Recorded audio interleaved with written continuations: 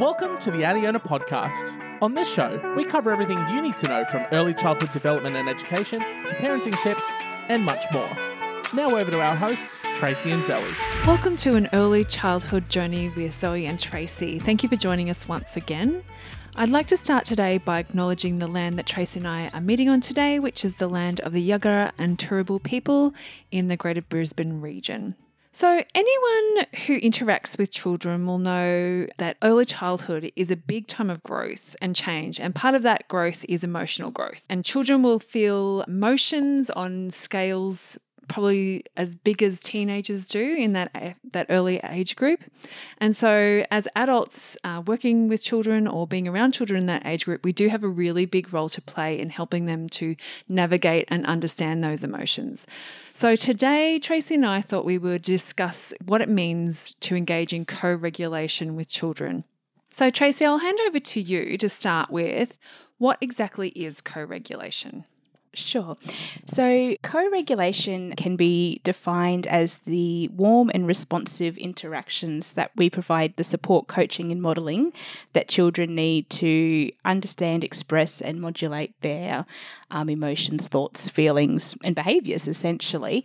So we want to co-regulate. Children need us to co-regulate with them in order for them to be able to then self-regulate. So it's a very important step on moving children to that self-regulation. Essentially, we are naturally practicing co-regulation from the moment babies are born, infants. So when a baby cries and we go over and pick them up and soothe them and rock them and respond to their needs, feed them if they need feeding, changing, that is participating in co-regulation. We're there to, the younger the child is, the less able to self-regulate. So they depend on us a lot for co-regulation at that point. And then hopefully as they grow and develop and their brain wires, through co-regulation, that brain will wire itself to be able to self-regulate more easily. That is what the aim of co-regulation is. And it's why being responsive and really trying to have those warm interactions in the first birth to 3, birth to 5 years of life are really, really important, because that's when, as we've discussed in previous podcasts, the wiring is laid down.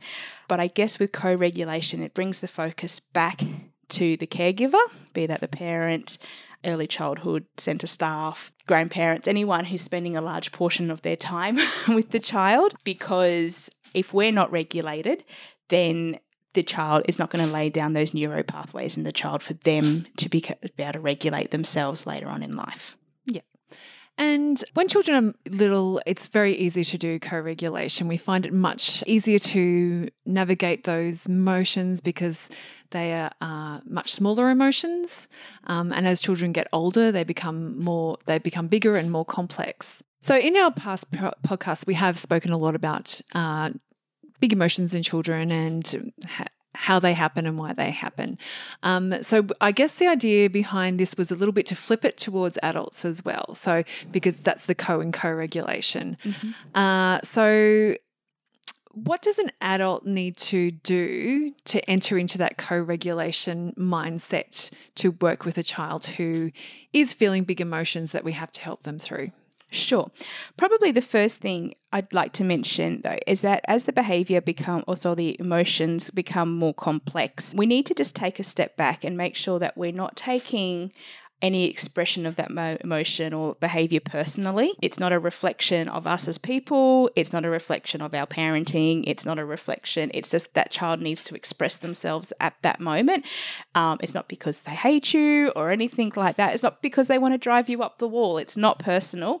And I think that's probably the first mantra to have in your head is that it's not personal. It's not personal. It's not personal.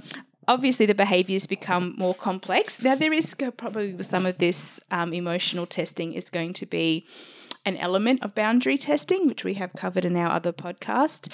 But what they still need from us is a calm, consistent response in order for them to be able to self-regulate and move away from that sort of behaviour.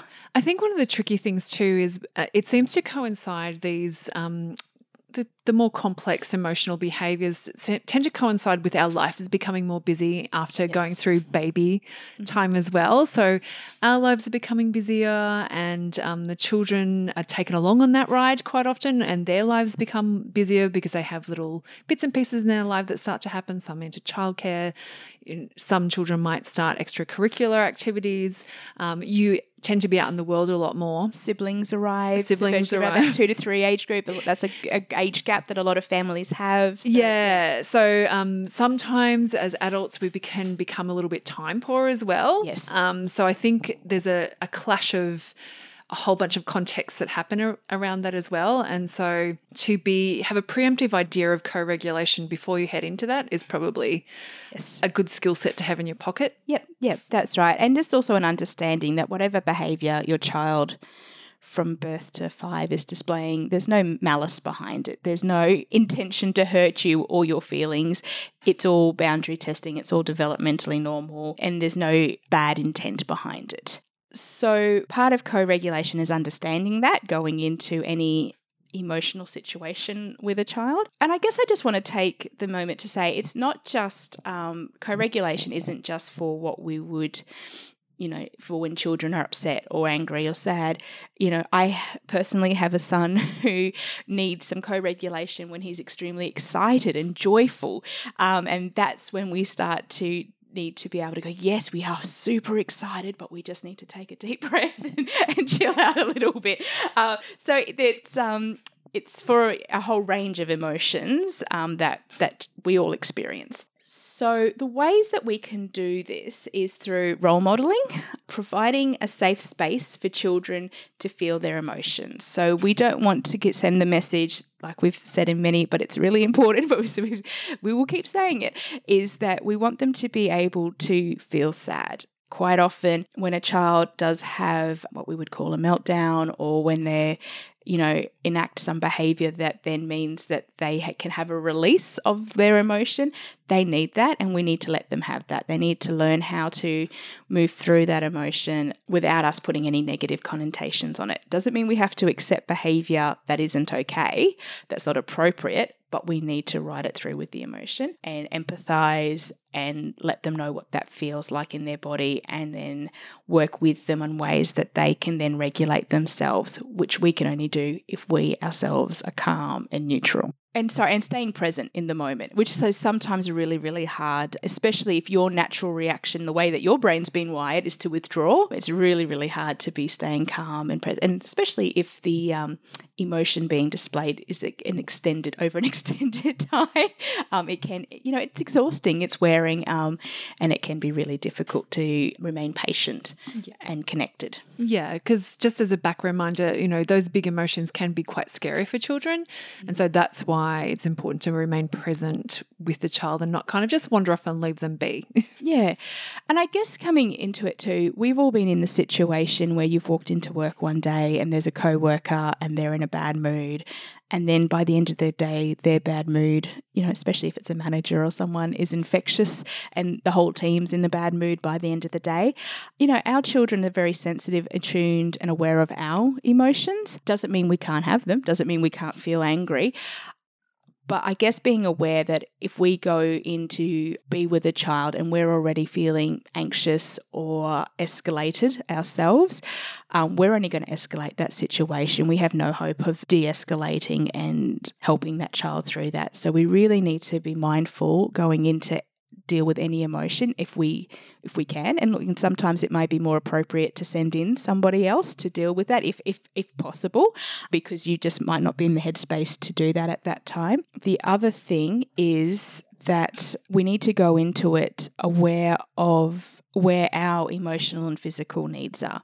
So if you need to go get a drink of water or go to the bathroom, or acknowledge that you are actually really tired today, or that you have other things going on, financial stress, relationship stress, all of that sort of thing, just be aware of it and be aware that none of that, maybe you might have to give yourself a bit of a mantra that that's not the child's fault, and just take a few deep breaths before walking into to deal with it. Give yourself time.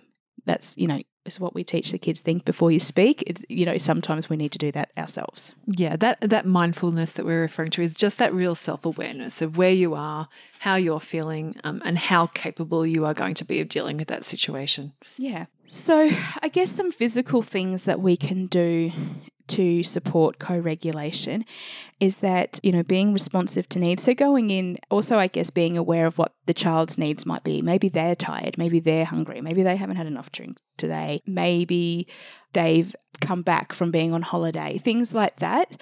So put that in the forefront of your mind that, this isn't intentional. They're having a hard time dealing with this. Have they had all their basic needs met? Because that's part of co-regulation.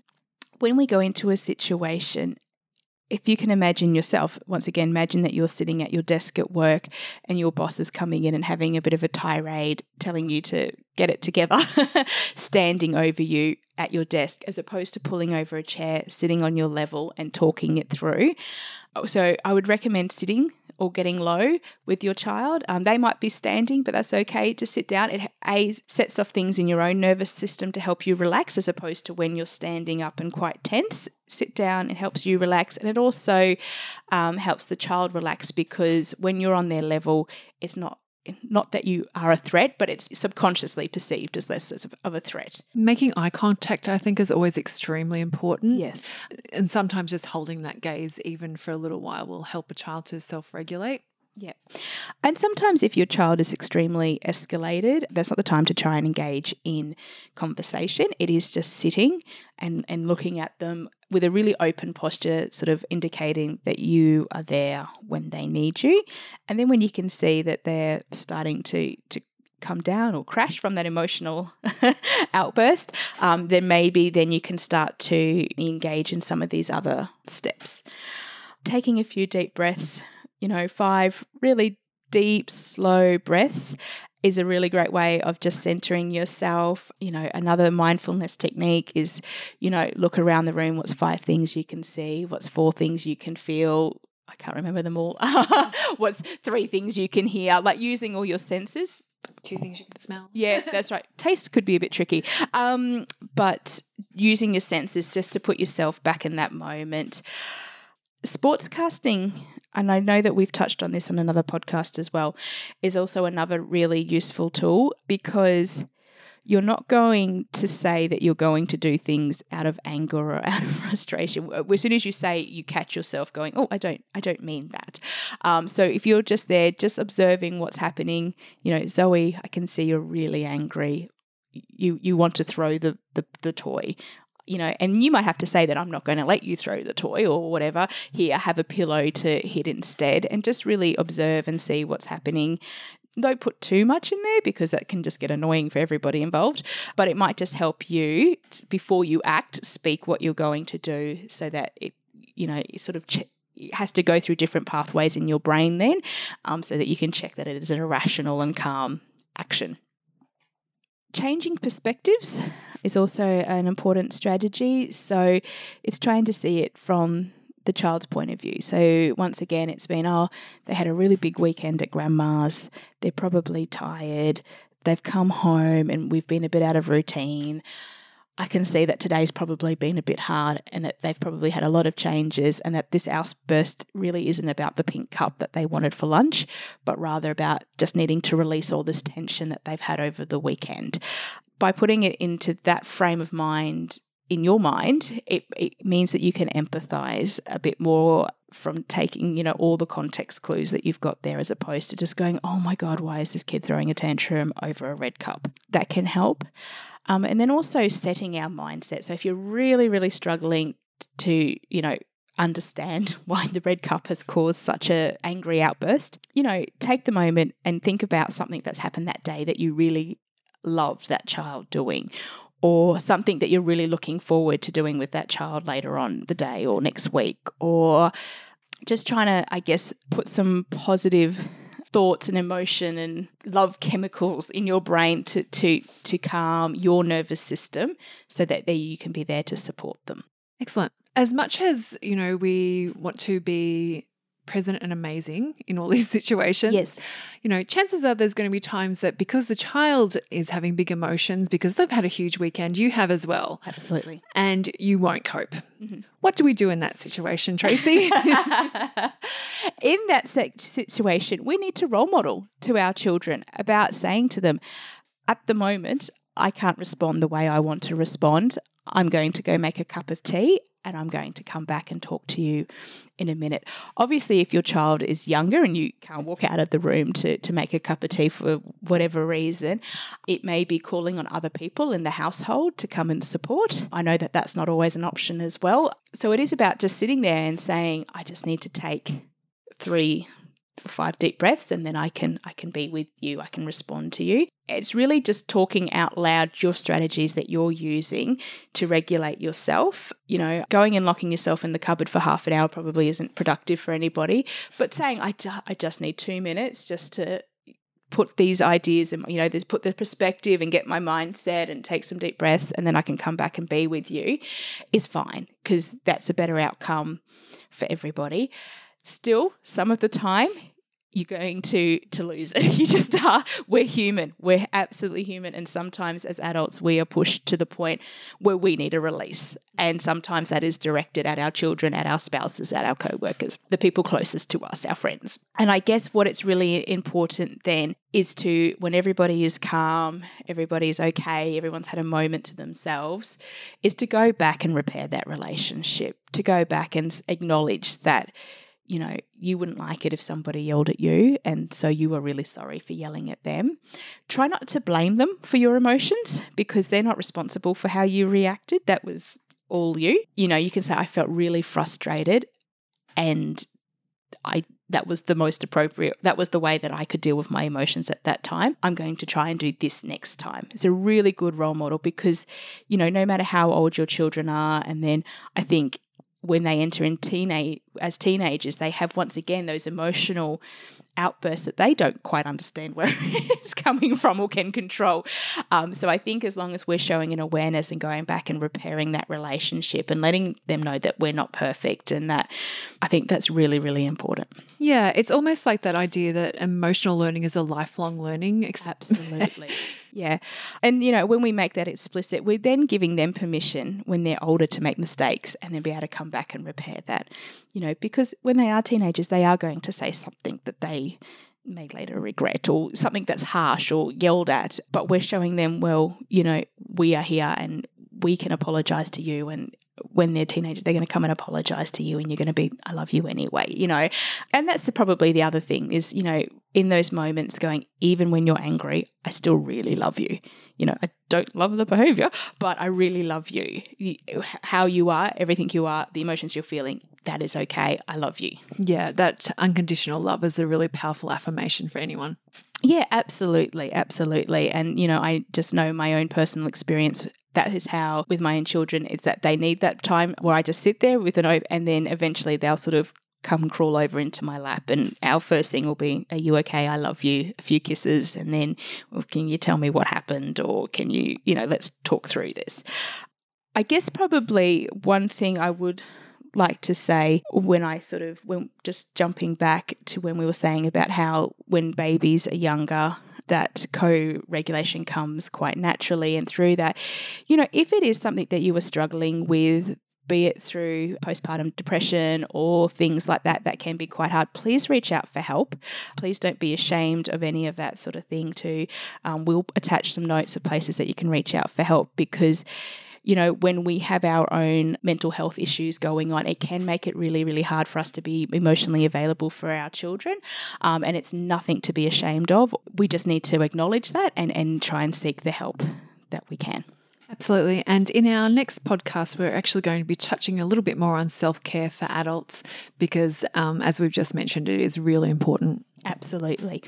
Probably just one thing I'd like to say to wrap up about our co-regulation is that it is time intensive. It's probably the most important thing in it, in terms of time that it takes to sit with a child who may feel their emotion for an hour, you know, which is really, really hard. And we may need to step out for periods of that to have a break and then come back in. And also that as Zoe has pointed out on many podcasts, that the social emotional learning is not linear. So while the aim with co-regulation is that they will be able to self-regulate more and more and more, and those outbursts or those displays of big emotions will become shorter and less, there's going to be weeks where you'll be like, oh my God, what's happening? We've gone back, to where we were when they were 2 or things like that. But it's just about writing it out and giving everybody the time and space they need to do that. Excellent. Thank you for that, Tracy. And we hope you have a great day. Thank you. That's it for this episode of the Adiona podcast. Be sure to subscribe for more fascinating insights into the early childhood development process. And don't forget to rate and review the show so we can continue to bring you the best content. See you on the next episode of the Adiona podcast.